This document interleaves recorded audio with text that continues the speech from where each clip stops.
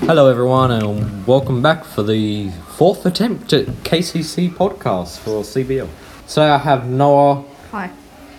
Daniel, Yep. and me, the awesomest guy in the world, James. We're going to discuss a topic on gaming because I think that is something that is vaguely important because it's very widely discussed and I think it's beneficial for your children. So I'll start with my opinion, then I'll interview Daniel and Noah. I reckon that you should game because it increases your hand-eye coordination and makes you think. Like some games, like horror games, you got to think about. Well, like say you're in a Titanic-looking ship and there's a monster on board with you. You're the only guy there. You have about 3 matches. You have to just make choices whether you're going to use those matches now or later.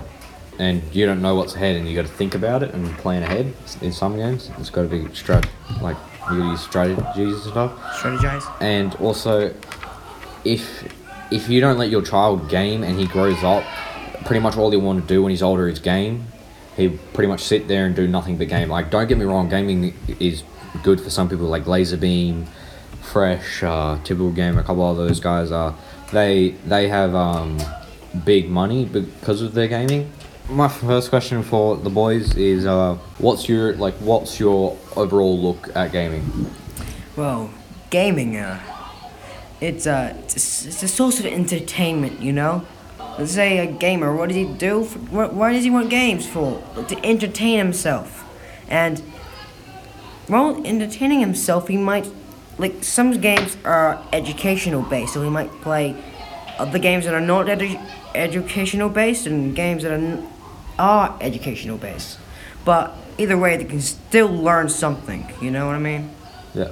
What about you know? So games are almost a break from life. It's where you can disappear into your own world, into another world where you can almost forget what's going on in your life. That's fine as long as you come back to the life at the end. How much do you think is healthy for a kid to game in a day? I don't know, doctors say about like 2 hours. I spend more than 2 hours. I spend way more than 2 hours a day. More than I probably should. So, I think it's about healthy for an hour to 2 hours gaming A day? Yeah. a day. I reckon 2 hours gaming a day is pretty good, but because if you think about it, if you give your child 2 hours a day on on the games that they own, they'll A, get bored of those games, or B, get bored of gaming in general, and they will slow down and don't do as much gaming because they'll get bored of the game. Because I know for experience that I have played games, and at the moment I'm bored of those games. Like my Assassin's Creed, I'm halfway through the game and I've played it for about 1,400 hours, and I'm bored of it. Like, yeah. This is my 3rd time doing it, like restarting the game, but yeah. What do you think is unhealthy for gaming? Well, I think it's unhealthy when you're spending an obsessive amount of time on one thing. So an obsessive amount of time would be about 5+ hours on something. So At one time or over a longer period? over a day. ooh. And it's also, if you don't mix it up, if you keep playing the same thing constantly, you have to have variety.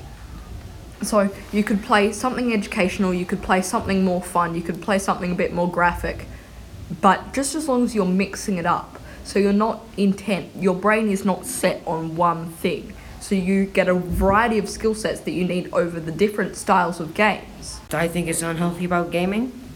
Well, spending like overnight gaming. Like some gamers spend like a whole night gaming. I'm like, So like how they go to school and then they go home and they spend all night gaming. yeah, that's unhealthy. They need some sleep, you know. I might spend a lot of time gaming, but at least I get some sleep. I get like 9 hours of sleep, I think. 9 hours is pretty healthy.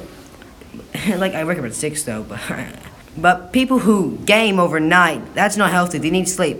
If they like sleeping in school hours, though, that's not healthy. You need to learn too.